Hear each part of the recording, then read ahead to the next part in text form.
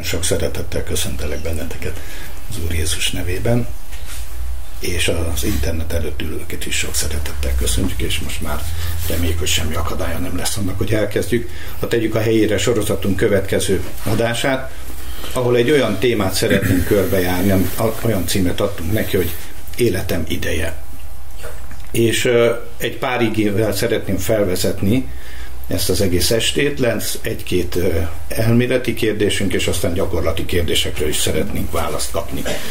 Az első kérdés, illetve az első ige, amit szeretnék megosztani, az a következő, hogy az Ószövetségben már olvasok azt, például, hogy te formáltál engem az én anyám méhébe, vagy hogy az életem ideje a te kezedben van, illetve az Új Szövetségben is látunk olyat, hogy például Jézus mondja, hogy a tolvaj azért jött, hogy öljön, lopjon és pusztítson, az embernek fia pedig azért, hogy életünk legyen és bővölködjünk. A Zsidó 9.27 azt mondja, hogy elvégzett dolog, hogy az emberek egyszer meghalljanak, és utána az ítélet. Ezekből az igékből arra következtethetünk, és az első kérdésem éppen ezért erről szól, hogy ki dönti el az életünknek az idejét, és ki végzi ezt el.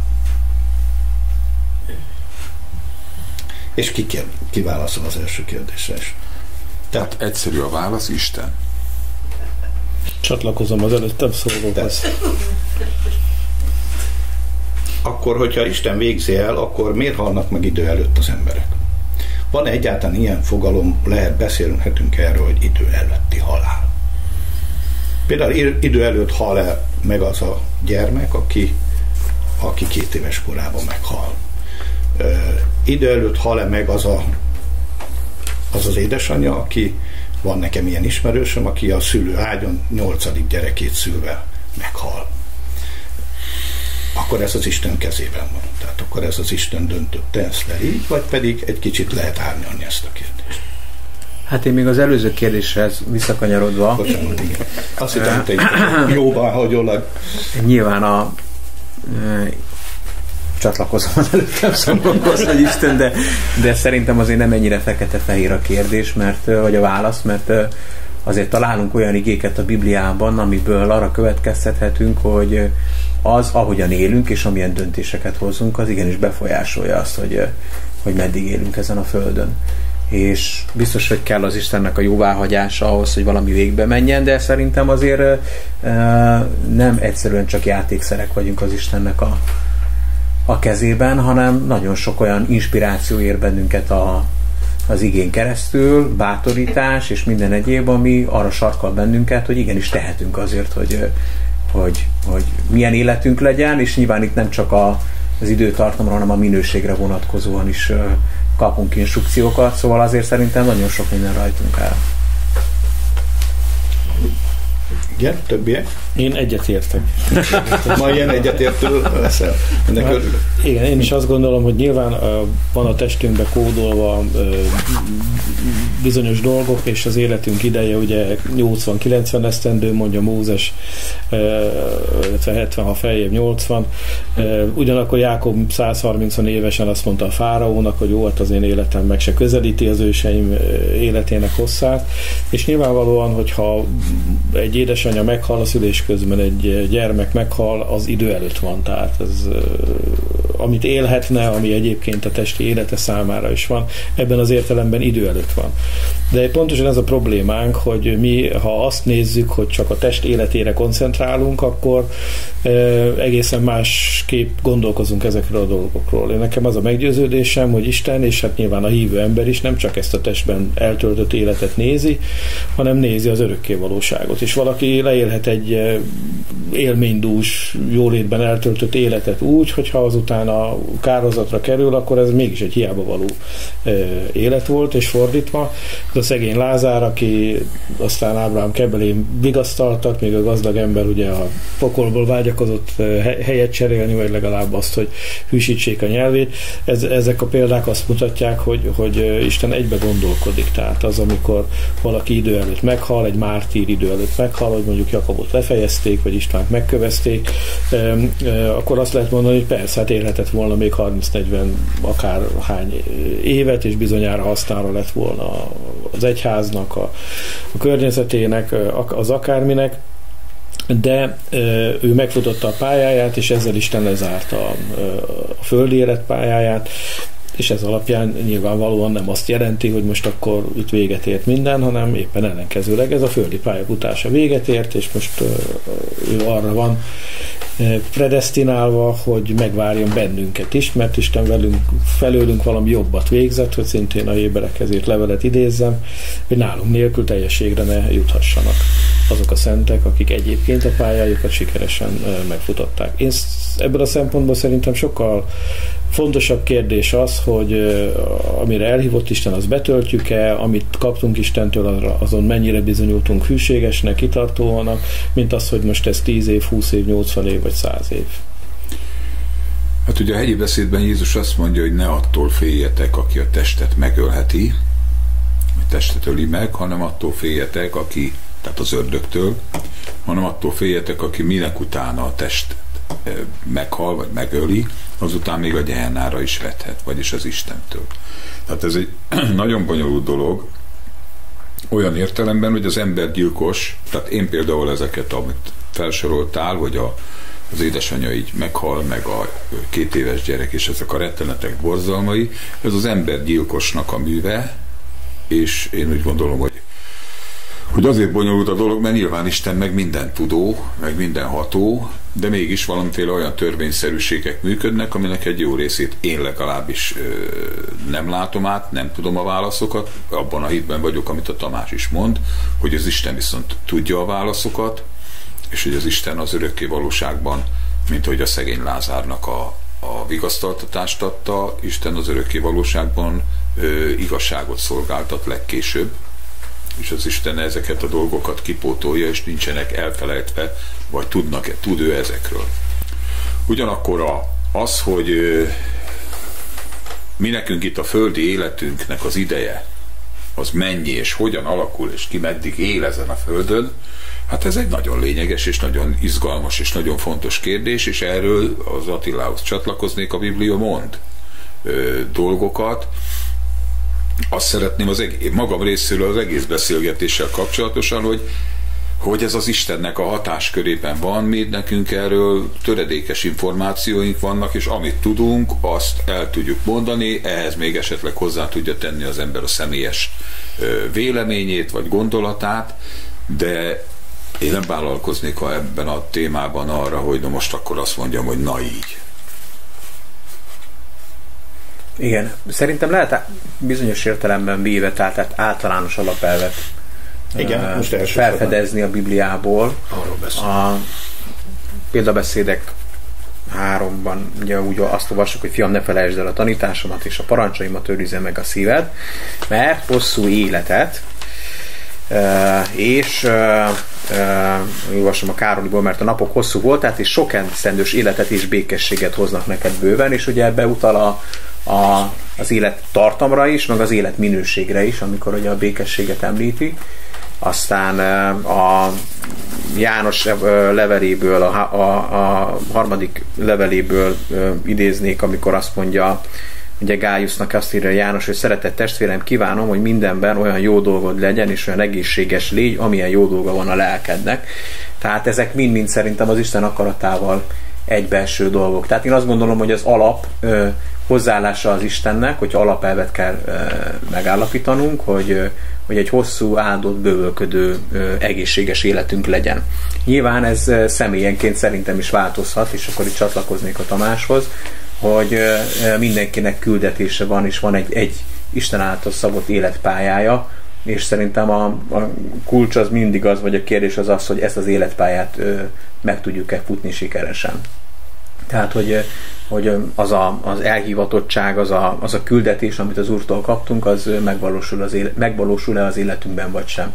És szerintem ez rajtunk múlik, tehát nem egyszerűen előre beprogramozott életünk van, amit aztán a saját akaratunktól függetlenül, ha akarunk, hanem végig kell élnünk, hanem van egy csomó olyan pont az életünkben, ahol mi hozzuk meg a döntéseket, és a döntéseink azok befolyásolják a sorsunkat.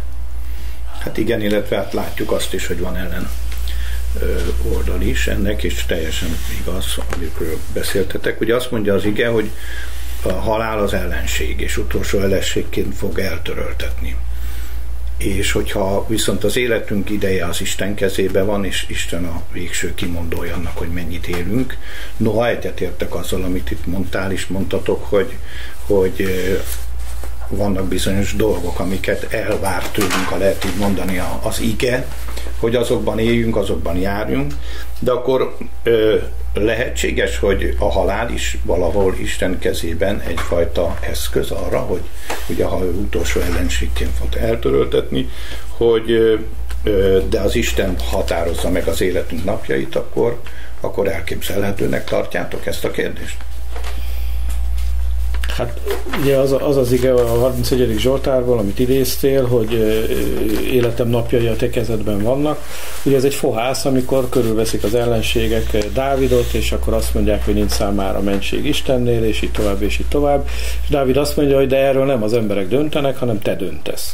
Ez viszont valahol azt is előrevetíti, hogy nincs ez előre lefektetve feltétlenül, hogy 3967 nap és 10 perc, hanem ez változhat. Van egy ilyen tólig kategória, gondolok itt például Ezékiás királyra, aki ugye mikor meghallott, hogy rendelni a házadat, mert befordult a fa, imádkozott, Isten meghallgatta, kapott 15 évet pluszban, és hát más igehelyek is ezek is, amiket te mondtál, bár ugye itt a példabeszédeknél azért kell fenntartással lenni én szerintem, mert a példabeszédekben minden fekete-fehér.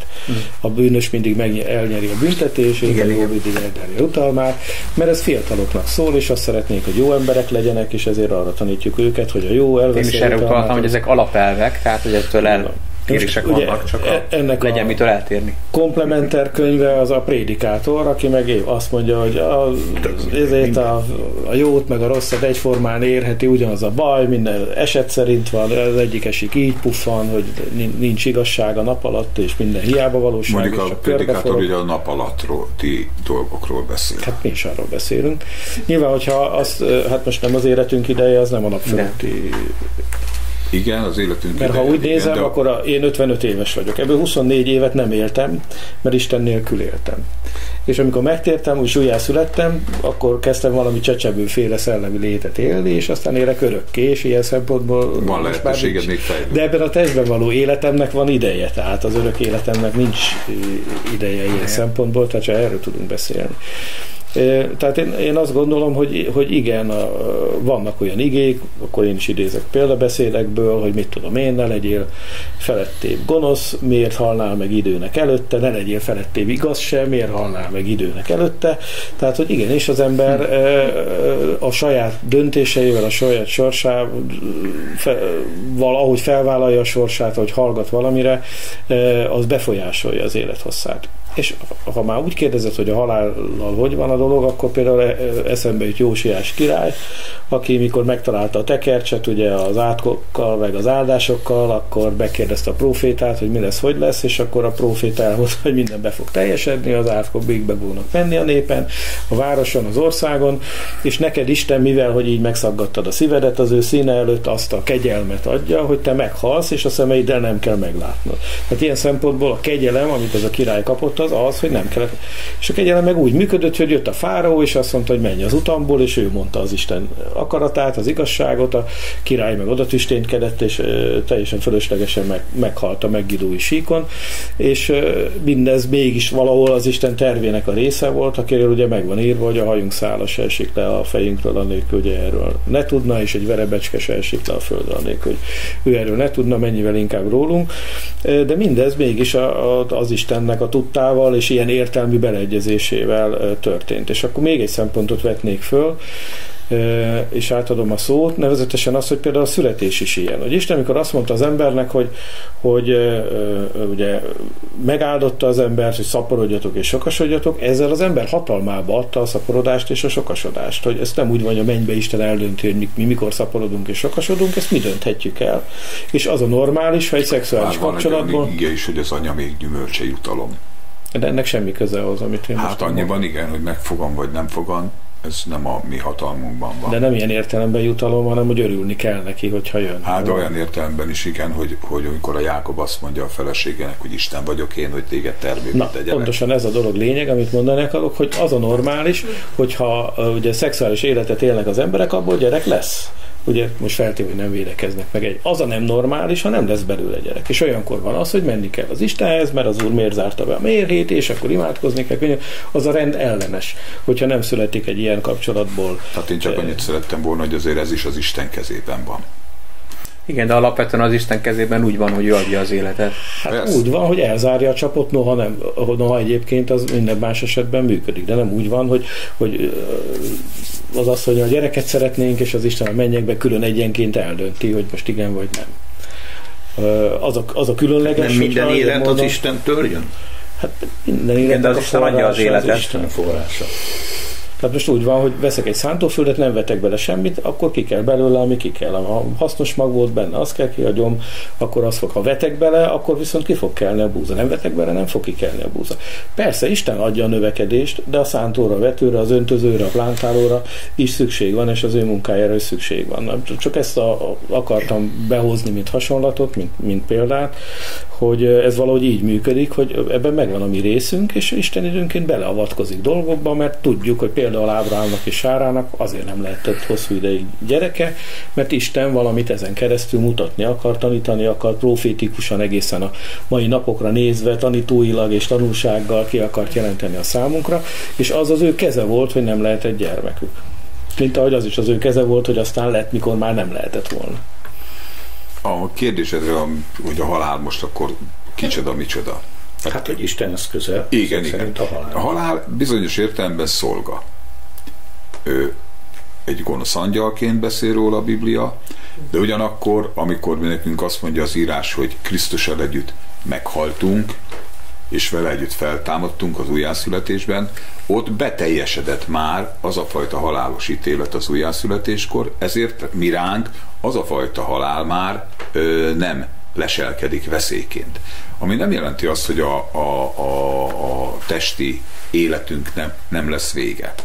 Tehát én azért úgy választanám külön ezt a dolgot, hogy azoknak az embereknek az életében, akik belekeresztelkedtek Krisztusba, azoknak az embereknek az életében a halál nem egy veszedelmes fenevad, ami elnyelheti őket, hanem egy olyan szolga, aki le lett győzve. Egy olyan gonosz, aki le lett győzve, az Istennek az ellensége. És ezeknek az embereknek az életében innen a földi életből való elköltözésről mondja a Pál, hogy nekem az jó elköltöznöm, mert Krisztussal lenni sokkal inkább jobb.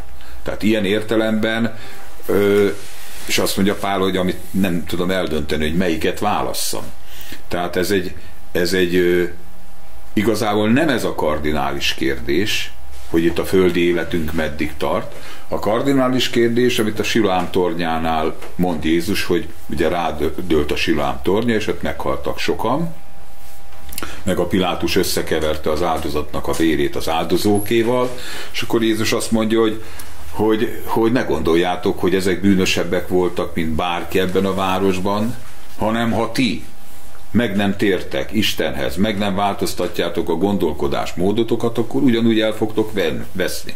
Tehát a kérdések kérdése igazából az az üdvösség, az örök élettel kapcsolatos, amit viszont most mi próbálunk itt megérteni, vagy helyére tenni, ha tudjuk, hogy itt a földi életünkkel kapcsolatosan. És én az Attilához szeretnék ilyen értelemben csatlakozni, hogy az igéből én úgy látom, hogy az Istennek az az akarata, az a terve, az a célja, hogy jól legyen dolgunk, azt mondja, hogy hosszú élettel elégítem meg őt, mondja a 91. Zsoltár, és megmutatom neki az én szabadításomat. Vagy a 2 Mózes 23-ban, hogy a napjait számát teljessé teszem. és egy csomó, rengeteg ígéret van, és az ószövetségi szenteknél, Ábrahámnál, Izsáknál, Jákobnál, ezeknél a Dávidnál az van leírva, hogy betelve az élettel, jó vénségben, Jákob föltette a lábát az ágyra, elaludt és elköltözött. És lehetne tényleg sorolni azokat a példáit a hit hőseinek, a Káleb, aki 85 éves korában olyan életerővel bírt, hogy mint 40 éves korában, azért írja az írás, mert hallgatott az ő Istenére. Tehát én úgy hiszem, hogy Istennek az a terve, célja, akarata, hogy mi befussuk a pályánkat. Hogy mi végigmenjünk az életünknek a pályáján, hogy éretkorban, úgy mondja ugye a Jobb könyvében, hogy éretkorban takarítassunk be, amint a maga idejében takarítatik be a learatott gabona. A kérdés igazából az, hogy ez az életkor, ez lehet akár 35, vagy 59, vagy 105 éves is. Ezt, hogy ki mikor jut ebbe az érettségbe, amikor Isten úgy dönt, hogy na gyere hozzám, ez a hívők esetében szerintem ez az isteni terv. És ehhez, hogy mi hogyan viszonyulunk, ez bizony meghatározhatja, és meg is határozza a mi sorsunkat. Teljesen más kérdés, és ez is egy nagyon bonyolult kérdés, egy lényeges kérdés, hogy mi van azokkal az emberekkel, akik nem foglalkoznak Istennel, akik nem törődnek, nem veszik őt figyelembe se, és van, aki 100 akárhány évig él, és van, aki tragikusan már fiatal korában meghal, hogy van ez, hogy itt az embergyilkos akkor ott szabadon pusztíthat, mert az ördög az embergyilkos, kezdettől fogva embergyilkos. Tehát én nekem az a véleményem, úgy látom az igéből, hogy Istennek az az akarata az életünkben, hogy egy betelve az élettel, jó vénségben teljesítsük azt a küldetést, feladatot, célt, amiért Isten ide helyezett minket. Igen. Hát ugye ahogy a Feri is utalt rá, hogyha valaki az Úrban hal meg, akkor igazából akkor a tragédia az annak tragédia, aki szerette őt, és aki a hiányát el kell, hogy szenvedje a továbbiakban, mert akkor a hitünk szerint az ember az Úrhoz kerül, tehát neki csak jobb lesz, mint ahogy eddig volt. Tehát igazából mindig az itt maradottak szempontjából kérdés akkor, hogyha valaki tényleg az Úrban hal meg Isten. Ezért mondja Jézus azt a Máté 6-ban, amikor pont szembeállítja a materiális természetű törekvéseket a szellemi törekvésekkel, és akkor felteszi Jézus a kérdést, hogy melyik őtök az közületek, aki az aggodalmaskodásával, akár csak egy gyarasszal, vagy az egyszerű fordítás mondja, csak egy óra vagy néhány órával meg tudná hosszabbítani az életét.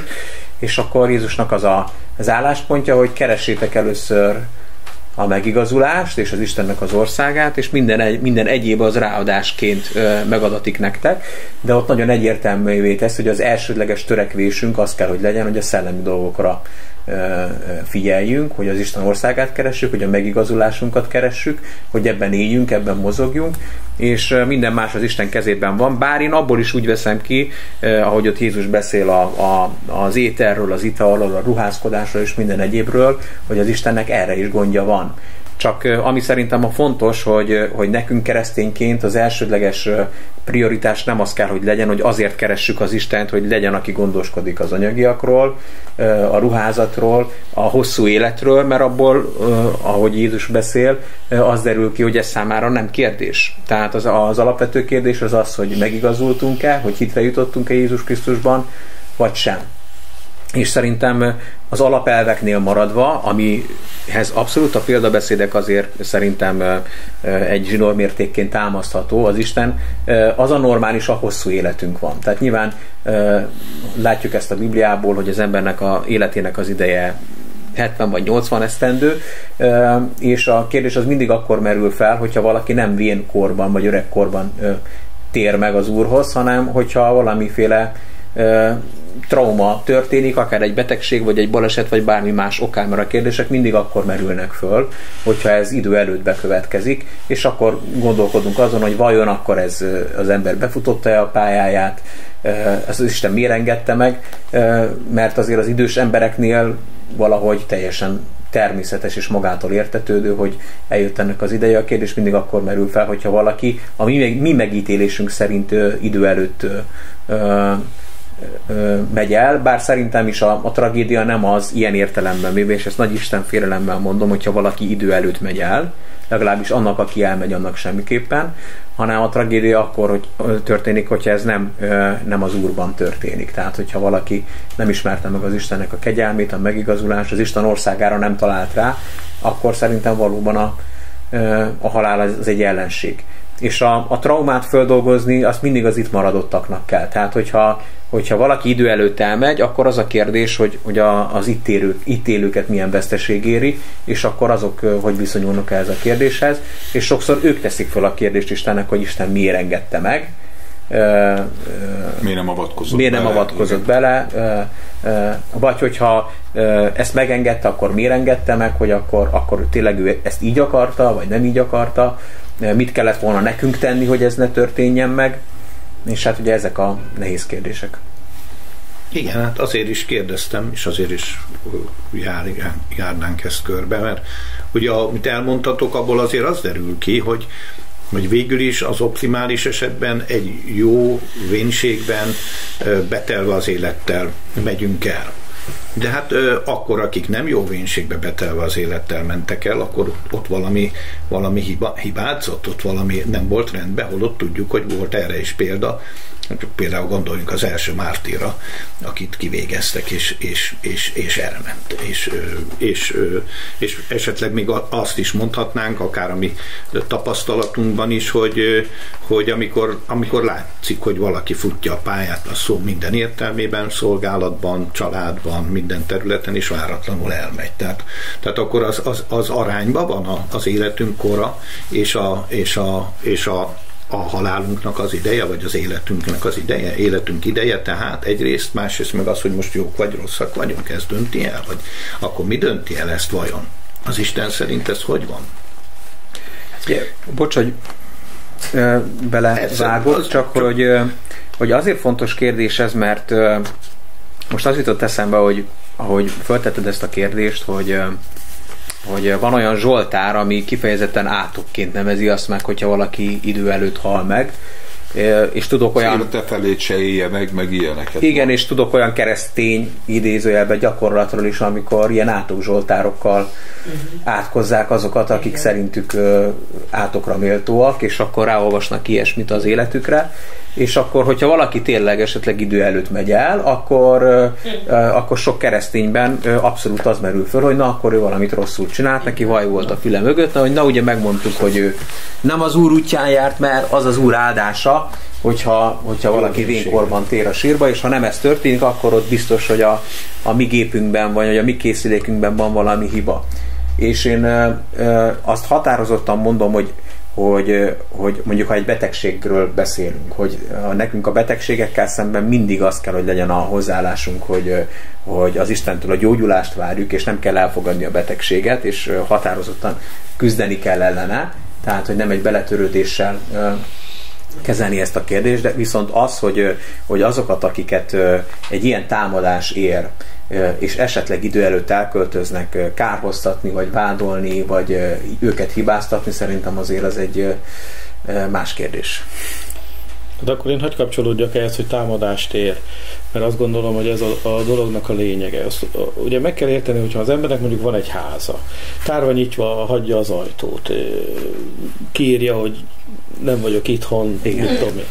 Akkor hát nyilvánvalóan a rossz szándékú emberek azok azt mondják, hogy fú, hát itt a remek alkalom, és akkor ki lehet fosztani, és itt tovább.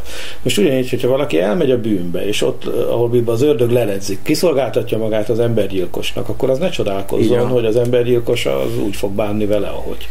Vagy kihasználja, és másoknak fog ártani, és aztán utána teszi tönkre, vagy tönkre teszi így alapjáraton, ledarálja kicsibe vagy nagyban, most teljesen mindegy. mindegy.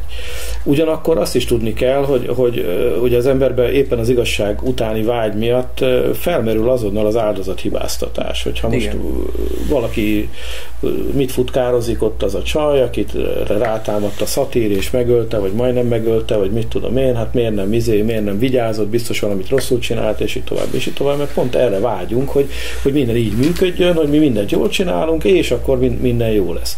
De a tolvajnak, meg az embergyilkosnak, meg a rablónak az a természete, hogy az a teljesen ártatlan és mindent jól csináló áldozatra is rátámad.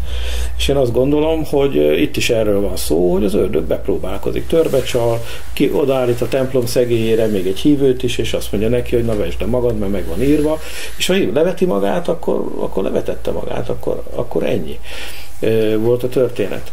És azt gondolom, hogy ezt kell figyelembe venni, hogy ugye annak idején az öngyilkosokat nem temették el, és a Luthernek az egyik forradalmi tette volt, azt mondta, hogy hát a rabló támadta volna és ölte volna meg, nagy sírás-vívással eltemettük volna, hát most az embergyilkos támadta meg, és a saját tulajdon kezét fordította ellene, akkor most azt nem úgy kell tekinteni, mint hogyha a rablógyilkos kezébe esett volna, mert abba esett.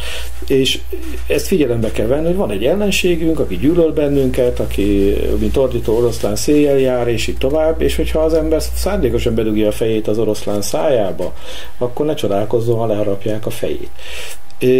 De ezekben a támadásokban is én azt hiszem, hogy ha az ember az Úrral jár, és Isten oltalmát élvezi, akkor ki tudja kerülni ezeket, vagy ha megtámadták is ellen tud állni, és győzni tud, vagy ha megsebesült is, abból fel tud épülni, és meg tud gyógyulni.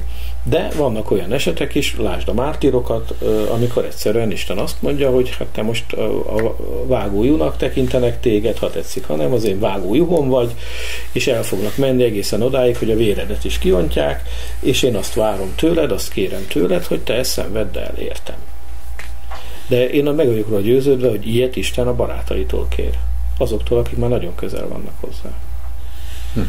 És hát én is úgy gondolom egyébként, hogy a mártírok az egy külön kategória. Valóban ott egy olyan, hát bizonyos értelemben a mártírság a Jelenések könyve alapján ez egy dicsőséges dolog. Tehát ezek a mártírok ez ott kiemelten vannak kezelve, akik az Úrért, az Istenért, a hitük miatt szenvednek halált. A kérdés igazából az, hogy nagyon sok, és hát ki tudja úgy becsukni a kaput, amit mondtál, és kiírni úgy a házra, hogy zárva, és az ördögnek be van zárva minden, egy egyszerű dolog. Az Isten tudja így becsukni a kaput az életünkön, és mi meg azt tudjuk tenni, hogy a tőlünk telhető módon igyekszünk, hogy Istennel éljünk, Istennel járjunk. A lényeges kérdés az valóban az, hogy kinek az oldalán van ebben a helyzetben az Isten. Mit akar ő, és hogyan tudunk ehhez mi kapcsolódni. És ugye arra talán eljutottunk mindannyian, hogy Isten az élet oldalán van, az élet pártjában. Ő hosszú élettel akar megelégíteni, és meg akarja mutatni a szabadítását. Ő életkorban, jóvénségben akar látni minket, betelve az élettel akar látni minket. Tehát az Isten a gyógyító, a szabadító, az életnek az Istene. És ugyanakkor nyilvánvaló, és hát ez az életünknek, keresztény hívő életünknek is tapasztalata, hogy nagyon sok hívő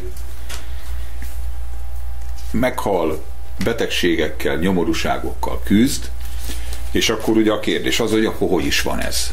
És mit lehet tenni annak érdekében, hogy azok az ígéretek, vagy az Isten akarata beteljesedjen a mi életünkben. És itt a kereszténység egy jó része azzal, hogy miközben egy embert megtámadott az ördög mondjuk egy betegséggel, akkor még ráadásul a hívők, az egyház, a kereszténység károsztatja azzal, hogy azért van ez, mert nem hiszel eléggé, és ami nem hitből van, az bűn, és emiatt van, te veled ez a nyomorúság. Nem imádkoztál eleget. Vagy bármit, lehet rámondani akármit, és akkor itt beindul egy ördögi károsztató kör, ami még azt a maradék bizodalmát is megpróbálja ennek az embernek alásni. Ezzel szemben én úgy gondolom, hogy az Istennek az Isten rendelkezésünkre bocsájtotta azt, hogy olyan ígéreteket adott, olyan örökséget, és az örökség csomagunkban benne van a hosszú élet és a jóvénség is. Ő ezt a rendelkezésünkre bocsájtotta, és azon munkálkodik a Szentlélek, hogy ebben mi tudjunk hitet gyakorolni. Nem erőlködés által, hanem rá akar vezetni, meg akar tanítani minket az Isten arra, hogy az életünknek minél nagyobb területén ne a természeti törvényszerűségek, vagy ne a bűn és a halál törvénye érvényesüljön, hanem mi már oda tartozunk, hogy a Jézus Krisztusban való élet, a feltámadásnak, az életének a törvényszerűsége érvényesüljön. És az Isten nem abban érdekelt, hogyha bajban vagyunk, akkor még ő is a fejünkre üssön egyet, vagy károztasson, hanem az Isten abban érdekelt, és abban munkálkodik, és jó esetben az Isten szolgái is abban munkálkodnak, hogy hitet ébreszteni abban, hogy az Isten ebben a helyzetben is szeret. Az Isten ebben a helyzetben is az édesapám. Az Isten ebben a helyzetben is melletted van. Az Isten azon dolgozik, hogy te benned ez a meggyőződés, ez a hit létrehozza azt az aktív életet, aminek alapján a vérfolyásos asszony hitet nyert arra, hogy meggyógyuljon, aminek alapján a százados oda tudott üzenni Jézusnak, hogy csak egy szót szólj, és meggyógyul a szolgám. Mert ez a hitet, ez Isten létre akarja hozni bennünk. Tehát ez szerintem a döntő momentum, amiben alapot kell vegyünk, és nem szabad hagyni, engedni, hogy kidumáljon belőle az ördög minket, hogy az Isten azért, mert most baj van, ő ellenünk fordult. Nem fordult ellenünk. Velünk van, és be akar vezetni abba a hitbe, abba a meggyőződésbe, ami felülírja az ördögnek ezt a akár gyilkos támadását is. Én csak ugye itt van azért egy ellentmondás, mert mondjuk, hogy hosszú élet, és mondod, hogy ebben megegyeztünk, de azért itt van egy csomó kérdés, mert például akkor azok a testvéreink, akikről ugye nem mondhatjuk, hogy bűnösebbek voltak, mint a másik. És mégis ideje előtt meghalnak egy rákbetegségben. És mindjárt tudjuk, hogy a rákbetegség nem az Isten ajándéka a számunkra. És mégis elmennek. Holott imádkozunk, böjtölünk értük, akkor nekik az életük kora, az életük ideje az ennyi volt, és akkor nekik így kellett elmenni, vagy pedig akkor most tényleg van valami vaj a fülük mögött, ami miatt el kellett menni, vagy akkor itt van a keresztbarátunk. A keresztbarátunk, akinek a halála az egy óriási vitát indított el a keresztény táboron belül. Valakik azt mondták, és azt képviselik, hogy az Úr megprofétálta neki, hogy velem fogsz rövidesen vacsorálni, és tüzes motoron. És hogy akkor így tüzes motoron elment az Úrhoz. Vannak, akik azt mondják, hogy ez nem Isten módszere. Isten nem dolgozik így, hogy egy balesetben kell egy olyan kaliberű szolgáló embernek elmenni, mint ahogy akar ez elment. Akkor mi a válaszunk nekik? Van-e válaszunk? Ha van, akkor melyik tábornak lehet igazat adni? Nekem nincs rá válaszom, meg de úgy érdekelne akkor konkrétan, hogy mi a véleményetek esetleg ebben. Ennek kapcsán beszélni. Hát lehet minden dolgot a természetes szinten is kezelni, meg lehet valami természetfelettét is keresni benne mindig. Tehát, hogyha a természetes szinten gondolkodunk, akkor nagyon egyszerű természetes választ lehet adni, hogy motorozni veszélyes, és hát még rajta kívül sajnos számtalan halálos motorbaleset történt az elmúlt időszakban. Keresztények, fiatalok is.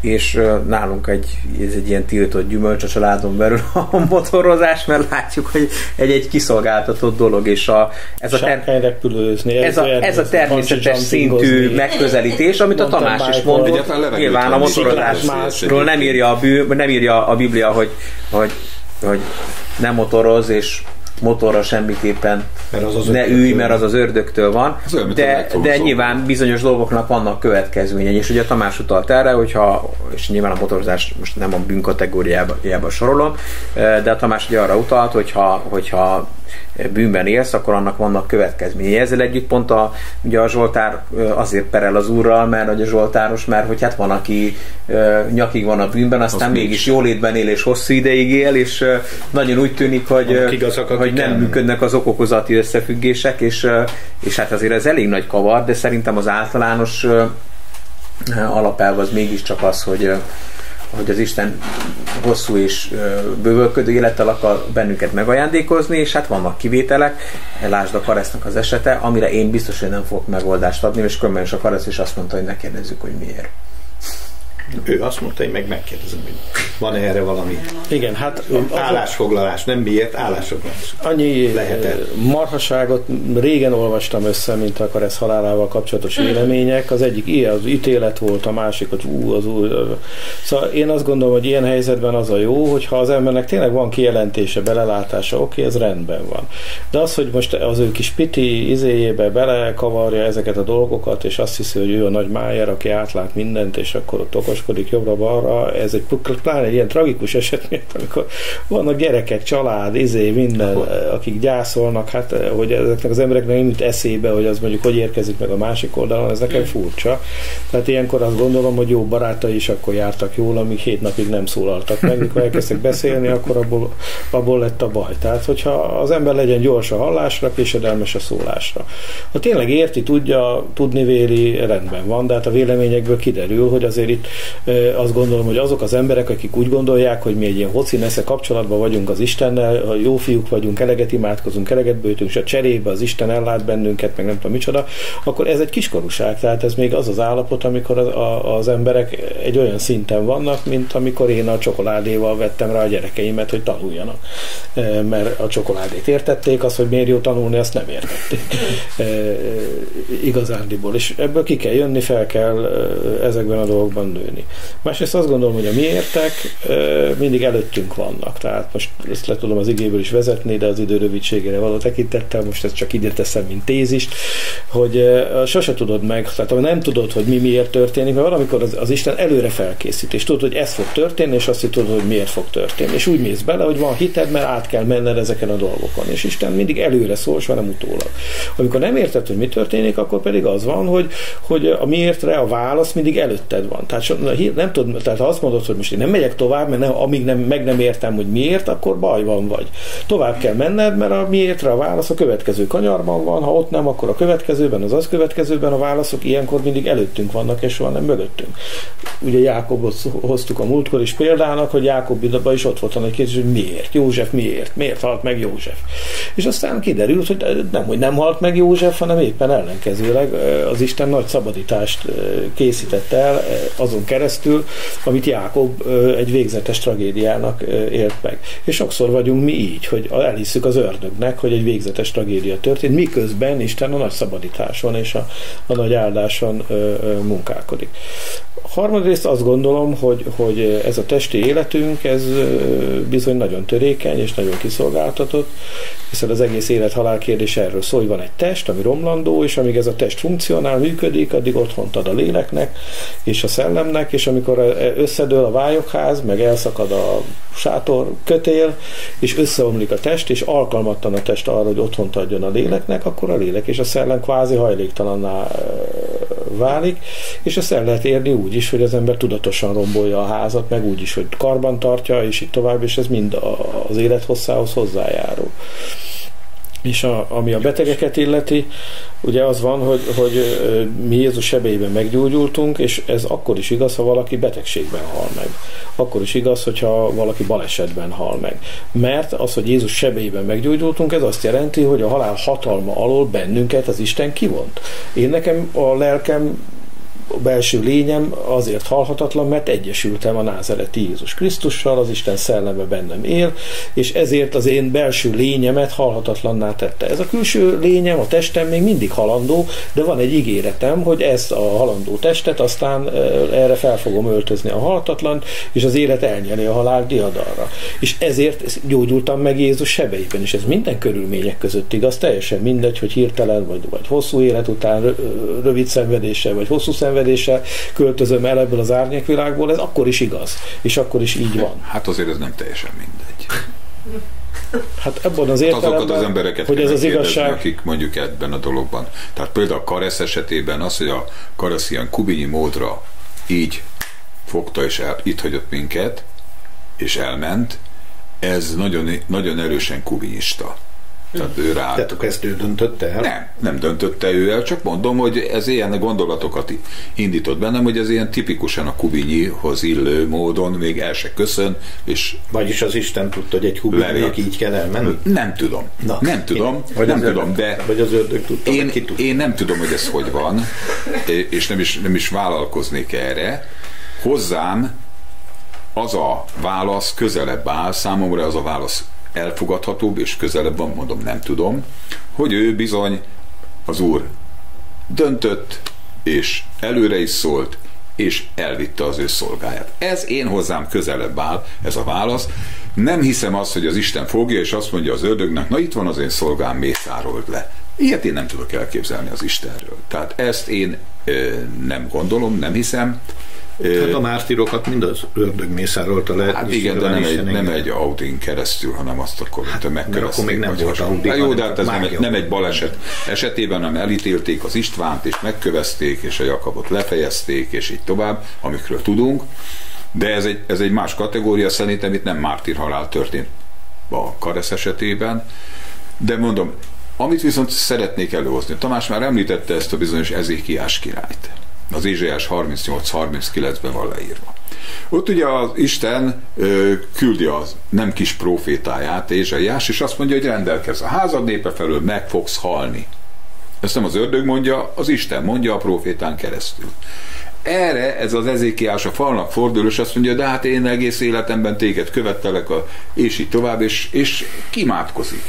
És az Isten megváltoztatja az álláspontját, és a városban valahol mászkáló Ézsaiásnak szól, azt mondja, most menj vissza, és mondd meg, hogy nem az az igaz, amit az előbb mondtál, az nem volt, nem megváltozott a döntés. Hát az volt, az csak megváltoztatott. Hát igen, de most gondolj bele, hogy ezt akkor oda megy, és azt mondja a proféta, bocs, rosszul mondtam, még 15 év. Hát nem mondta rosszul, mind a kétszer ugyanaz. Igen, de kívülről. Az Isten változtatta meg. Így van, de ezt ugye ott az emberek hallgatták. Na, de a dolog lényege nem ez, hanem az, hogy kapott 15 évet ez az Ezékiás király. De a 15 évével ő mit ért el? Ő az uralkodásának a csúcspontján ment volna el akkor, hogyha akkor elköltözik, és meghal. Ez alatt a 15 év alatt sikerült a babiloniaknak mindent megmutatni, amit ott a királyságban volt, és egy csúnya bakit követett el, majd ez a 15 év erre volt jó, hogy megbukjon. Hát akkor most mi az életünk érted? És akkor most hogy van ez? Hát így van az Isten kezébe, hogy Isten eldöntött, hogy meghalsz, és akkor imádkozott, és azt mondta az Isten, kapsz 15 évet. Így van a kezében. Így van, de hogy ez a Isten tudta azt, és hogy talán jobb lett volna neki, ha elmegy akkor. Hát mondjuk mi emberileg, ugye? Igen. De tudok ellenpéldát mondani, a Dorkást, aki nem csak hogy úgy volt, hogy majd, hanem meg is halt. Igen. És akkor jöttek, mutatták a ruhákat, meg a izéket, síránkoztak ott a Péternek, és akkor visszahozta az Úr, és ki tudja, még nem tudjuk, Biblia nem beszél róla, de él még egy x évet. Egy nagyon jó példa, mert ott is az van, hogy Péter bemegy, és imádkozik. Tehát ő megkérdezte az Urat, hogy Uram, mi van? És Isten azt mondta, imádkozzál érte, és fel fog támadni. És akkor Péter imádkozott érte, és fel fog támadni. De az Úr mondhatta volna azt is, hogy hagyjátok békén Dorkást, ennyi volt, menni kell, majd lesz helyette más, vagy mit tudom én, történik, ami történik, és akkor Péter ki kellett volna jöjjön az imakamrájából, és azt kellett volna közölni, hogy testvérek, nyugodjunk bele az Isten akaratába, Dorkás elment, és most már mi megyünk ő hozzá, nem ő jön vissza. Mind a kettő benne van a pakliban. Ez egy jó kérdés, mert ugye az aktuális keresztény irányzatok között ez is jelen van, hogy minden esetben, ha valaki elköltözik az Úrhoz, vagy meghal, akkor imádkoznunk kell a feltámadásáért, és hogyha a hitünk a helyén van, akkor ezt igenis követik ilyen jelek, hogy halottak támadnak föl. A kérdés azt tényleg, hogy ez mennyire kezelhető egy elvárásként, vagy automatizmusként. Én is afelé hajlanék, hogy azért az Istennek az aktuális kijelentése. Megcsinálni, mi nem tudjuk megcsinálni. Igen, az Isten vagy megválaszolja az szerinted minden esetben meg kell próbálni? Persze, minden esetben meg kell próbálni. Már az, hogy feltámadjon? Ha kell érte imádkozni, hogy abban a helyzetben mi az Isten akarata. Hogy mi az Isten akarata? Az Isten meghallgatja azt az imát, mert mi nyilván azt szeretnénk, hogy éljen. Hát elvesztettük, hiányzik, nincs kit szeressünk, veszteségért bennünket, és itt az Isten azt mondja, hogy hát szerencse, igen, hogy akkor az emberek ilyen barátai vannak, akkor már ellenségre semmi szüksége. Szóval, hogy az Isten fog ebben a dologban válaszolni. De azt gondolom, hogy az, hogy egy ember oda megy, és azt mondja, hogy én imádkozom az Istenhez, és imádkozom érte, és azt kérem, Uram, támaszt fel őt, add vissza a családjának, vagy add vissza nekünk, és így tovább, és kéri az Istent erre, ez abszolút helyén való, és azt minden helyzetben meg kell próbálni. De úgy kell megpróbálni, mint a sidrák misák Abednego, hogyha nem tenné is, akkor is. Hogy az Isten azért ebben szuverén, és azt is mondhatja, hogy ennyi volt, és hagyjátok békén. Hát jó, de és a gyógyulás esetében is ugyanígy. Persze. Én azt gondolom, igen. Szerintem a gyógyulás, tehát addig amíg, tehát ugye Dávidnál is, amikor beteg volt a gyerek, ugye akkor addig, amíg nem halt meg a gyerek, akkor addig mindent megtett. Teljes gőzzel ment. És utána akkor... És a felkért megmosakodott, és azt mondta, hogy gyerekek innentől. Igen, tehát szerintem a gyógyulásnál nem kérdés, hogy imádkoznunk kell, és tehát egyetlen... És abban a hídben, hogy elvégeztetett. Ház meghasonlik önmagával, közel van annak a romlása, tehát hogyha az ember beletörődik eleve a betegségbe, tehát nem tudom, hogyha ne legyek soha olyan beteg, de most azon gondolkodom, hogy egy ilyen szituációban mondjuk a családom küzd értem, és akkor azt mondom nekik, hogy figyeljetek, ne küzdjetek tovább értem. Tehát, hogy van velük sem... Tudom, hogy van ilyen, abszolút, persze, csak hogy a kérdés, hogy ez a helyes hozzáállás. Ez egy legális döntés. Én azt látom az igéből, hogy a betegséggel igenis föl kell vennünk a harcot, tehát a kesztyűt föl kell húzni, és hogy van hatalmunk. Az más kérdés, hogy persze hol tartunk a hitben. Hát akkor ehhez kapcsolódik az utolsó kérdésem, mert elment az időnk, de csak megkérdezem, hogy itt a harc, és feladom a küzdelmet, és az életem ideje az Isten kezében, mi van az öngyilkosokkal, keresztények? Mit tudunk erről vajon most mondani ebben a témakörben? Hát én is azt gondolom, itt, ahogy a betegségek vagy más dolgok esetében sincs egy kaptafa, itt sincs egy kaptafa. Hát az Isten tudja, hogy mi történt, miért történt, hogy történt. Hát Lutert már említette, tehát nyilván az adnak és így tovább, tehát amikor ugye az egyház mondjuk így pausál kijelenti, hogy aki öngyilkos lett, az elkárhozott, ez biztos ebben a formában nem igaz. Tehát azért azt gondolom, hogy ez ugyanolyan, mint a vállás meg az újraházasodás, nem tudjuk megmondani általában mit kell csinálni, csak azt tudjuk megmondani, hogy egy adott esetben mi a helyzet, hogy egy adott embernél, ha ismerjük a körülményeket. De sokszor nem ismerjük, és nem tudjuk, és amikor ilyen dráma és ilyen tragédia történik, akkor már úgy sincs semmi a kezünkben, tehát ezt el kell engednünk, és az ige vonatkozik ránk, hogy idő előtt semmit ne ítéljetek. Isten majd napvilágra hozza a dolgokat, mindent nyilvánvalóvá, egyértelművé tesz, és akkor kell ítéletet mondani. Amit mi tehetünk, megadjuk az embernek a végtisztességet, vigasztaljuk azokat, akiket ért ez a tragédia, és a tőlünk telhető bölcsességgel, hittel, szeretettel melléjük állunk, és megpróbáljuk őket átsegíteni ezen a nyilván nagyon nehéz időszakon, mert minél kisebb, meg minél törékenyebb, annál nehezebb lesz neki ezt a terhet hordozni, meg cipelni. Ez az, amit mi tehetünk. Az, hogy most kinyilatkoztassuk, hogy ki üdvözült, meg ki kárhozott el, stb. Se ebben az esetben, sem más esetben nem a mi dolgunk. Hát alapvetően ez a feltevés, hogy egy öngyilkos ember nem üdvözülhet, abból a teológiából indul ki, hogy egy bűn akkor bocsátatik meg, hogyha utána megbántad és megvallottad, és hát ugye egy öngyilkosnak már nincs lehetősége megbánni és megvallani a bűnét, és ezért végleg elveszett. Hát és akkor itt ugye fölmerül akkor az a kérdés, hogy akkor tényleg az Úr előre megbocsátja a bűnöket, vagy sem. Vagy mi van akkor, hogyha már a bűnt elkövettem, de közben mondjuk ért valami olyan baleset, és nem volt időm már megvallani a bűnt. Tehát én abszolút hiszek abba, hogy kegyelemben állunk, és az éppen aktuális elrontott dolgaink nem löknek bennünket ki, vagy nem taszítanak ki bennünket az Istennek a kegyelméből, arról nem is beszélve, hogy vannak ilyen nagyon exakt öngyilkosságok, és vannak lassú öngyilkosságok is már, aki alkoholizál rendszeresen, vagy felelőtlenül össze-vissza eszik mindenféle zsíros kajákat, vagy most nem akarok ebből újabb vitát indítani, de... Mozzarella sajttal tömi.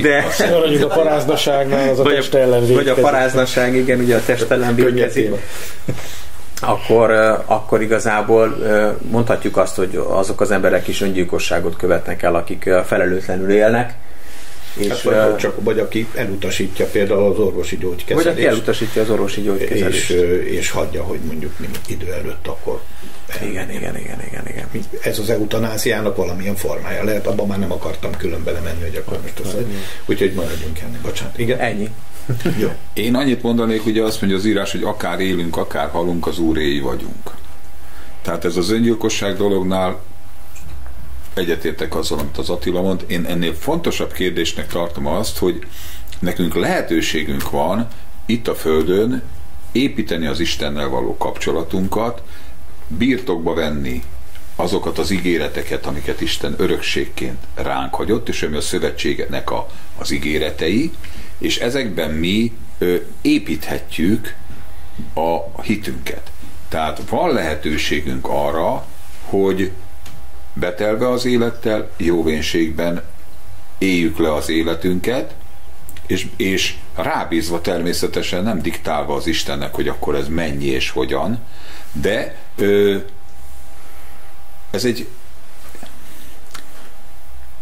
ez Isten kezében van a dolog, de nekünk egy felelősségünk, vagy lehetőségünk, hogy ezt munkáljuk, a hitünket, hogy ezzel foglalkozzunk, hogy ezt ne egy fatalista módon álljunk hozzá, hogy na hát akkor majd az Isten ezt úgyis eldöntötte, és akkor majd lesz, ahogy lesz. Hanem vannak lehetőségeink. Az ige rengeteg ígéretet mond az Isten ezzel kapcsolatosan, és ezekben mi gondolkodhatunk, elmélkedhetünk, imádkozhatunk, időt tölthetünk az Isten jelenlétében, megemlékezhetünk arról, hogy még a vénkorban is ugye az igazakról ezt mondja, gyümölcsözni fognak, zöldelőek, élettel teliek lesznek, hogy virágzik az a cadik, mint a pálmafa. Tehát nagyon jó ígéretek vannak, és hogyha ezzel foglalkozunk a szívünkben, a lelkünkben, ezt igyekszünk a magunk lehetőségei, vagy ahogy az Szentlélek is inspirál minket, ezeket élő módon megőrizni a hitünket ebben, akkor én azt hiszem, hogy az Isten erre pozitívan tekint. Tehát én azt szeretném mondani, hogy nem fatalista módon. Tehát nincs ez úgy kivéve tehát az Isten kezében van, de az Isten ebben minket partnernek tekint. És a hit által lehetővé tette azt, hogy ezeket az ígéretekkel éljünk.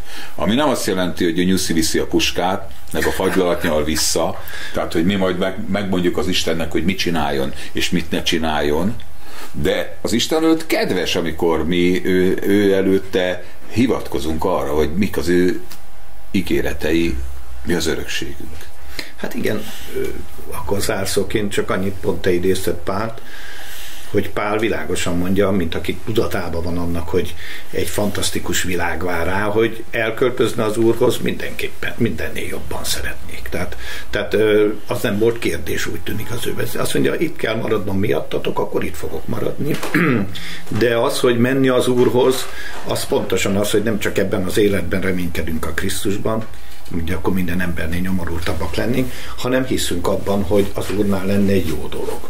Akkor viszont magába hordozza azt a dolgot, amikor próbáltunk beszélni, hogy akár élünk, akár halunk, az Úré vagyunk. És ugye a János bácsinak a vicce, amikor fölmennek a mennybe a Juliska nénivel. Nem akartam zárszóként elmondod, de te elmondod, de mondd el utána. Csak a viccet azért. Igen, a viccet mondjad, igen. Hogy ugye, aki esetleg nem ismeri.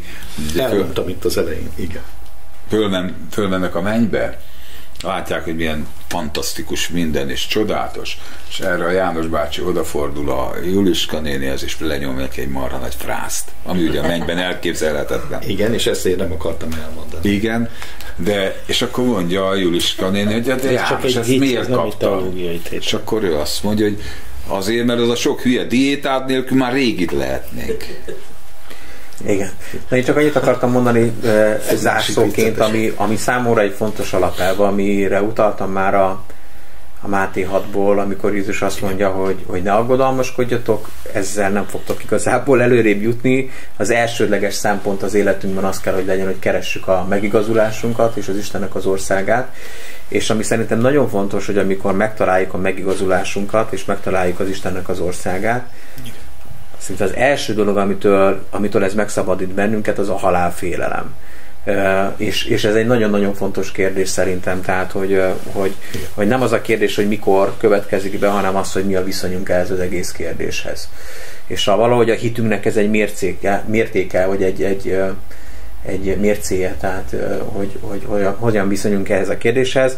Persze tudom, hogy vele ezzel szembesülni, tehát magának a halálnak a tényével az nem egy kis kihívás, az egy komoly dolog, de mégis azt látjuk az igéből, hogyha teljesek vagyunk az Istennek a szeretetével, akkor a halálfélelemet ez kiszorítja belőlünk, és szerintem ez az ideális állapot, amiben Isten bele akar bennünket helyezni. Hogy ne rettegjünk ettől a pillanattól, mert ahogy mondtad is az elején, elrendezett dolog, és valószínűleg Isten rendezte így, hogy minden ember egyszer meghalljon. Tehát ezen valószínűleg változtatni nem fogunk tudni. Akkor egy zárszót én is hadd mondjak még.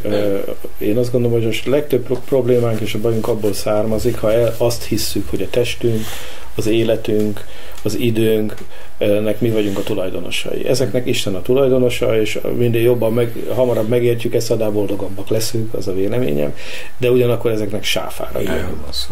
Nem tulajdonosai, de sáfárai vagyunk. Isten pedig a tulajdonával azt tesz, amit akar, és ezt is tudomásul kell venni, ő ad és elvesz. És akkor még egy zárszó. De amit a Zsoltár mond szintén a 84. talán, hogy ami szintén fontos alapelv, hogy jobb egy nap az Úrral, mint 1000 bárhol máshol, és hogy jobb az Úrházának a küszöbén lenni, mint a gonosznak a sátorában, és lehet, hogy valaki rövidebb idő alatt több mindent megél, és egy minőségibb élete van, mint aki lehet, hogy egy életet leél úgy, hogy nem jut el az igazságnak a megismerésére is. De sokszor szerintem az Úr azért vár, tehát most pont olvastam a napokban, hogy még most is zajlik Németországban egy per, egy volt SS katonával, 96 éves, és nem tudom, hogy eljutott-e az Isten kegyelmének a megismerésére, de bennünk az igazságérzetünk alapján jogosan merül fel a kérdés, és akkor ugye ott leírják, hogy hány ezer embernek a halálában működött közre, hogy az Isten miért. Tehát akkor most tényleg akkor az igazak virulnak, és zöldelőek még öregkorban is. Kérdés az, hogy ennek az embernek milyen élete volt, tehát hogy 96 év alatt eljutott a megbékélésre, a belső megnyugvásra, és ezért ugye mondtuk is ezt az igét a példabeszédekből, hogy ha megtartod az én parancsolataimat, az hosszú életet és békességet szerez neked, és azért ez a békesség, ez nem egy mellékes kérdés. Lehet nekem is egy zárszó, ha már mindenki zárszózik. Neked a vicc volt az zárszó. Nem, azt nem mondnak, hogy nekem az az én zárszóm, hogy nem csak az a kérdés, mert reggel szólt hozzám ez ügyben az Úr. No. Nem csak az a kérdés, hogy mennyi az időnk itt a Földön, hanem sokkal inkább, vagy legalább annyira az a kérdés, hogy mit kezdünk ezzel az idővel, amit tölthetünk. Tehát, hogy mit építünk erre a fundamentumra, hogy fa, szénát, pozdorját, vagy drága kincseket, aranyat, gyémántot, vagy mit építünk az épületünk milyen lesz, hogy bevállaljuk-e a Krisztust, bevisszük-e az emberek közé a Krisztust, most így magunkra fordítva ezt az életet, amit megnyertünk, ezt az örök életet, vagy pedig például egyházasdit játszunk egyre tiszteletre méltóbb módon, és szét variáljuk magunkat itt egymás között. Tehát én szerintem az egy még súlyosabb kérdés, és ugye Jézus is ezt mondta, hogy nem a ti dolgotok tudakozódni az időket, hanem vesztek erőt, és lesztek az én feltámadásomnak a tanúbizonyságai. Tehát nekünk ezt az örök életet megosztani, és átadni, és képviselni, és őt bevinni abba a világba, amelyik erről nem tud, ez embereknek átadni, ez úgy gondolom, hogy ez egy fontosabb kérdés, mint a legnagyobb teológiai truvályokat is meglépni. Bár van, akinek arra adott az idő, hogy meglépje a legnagyobb teológiai truvályokat. Hát kinek mire jön? Drágám, hát ennyi fért ma bele. Köszönöm szépen, hogy itt voltatok és válaszoltatok. Köszönöm nektek is, akik eljöttetek, azoknak is, akik az interneten követtek bennünket. És akkor mondanám, hogy most befejeztük, 1 hét múlva várunk benneteket sok szeretettel, illetve átadnánk a lehetőséget arra, hogyha valakinek van kérdés, akkor arra válaszoljunk, hogy most itt a lehetőség, tegyétek föl, akár neten keresztül, akár itt személyesen a helyszínen.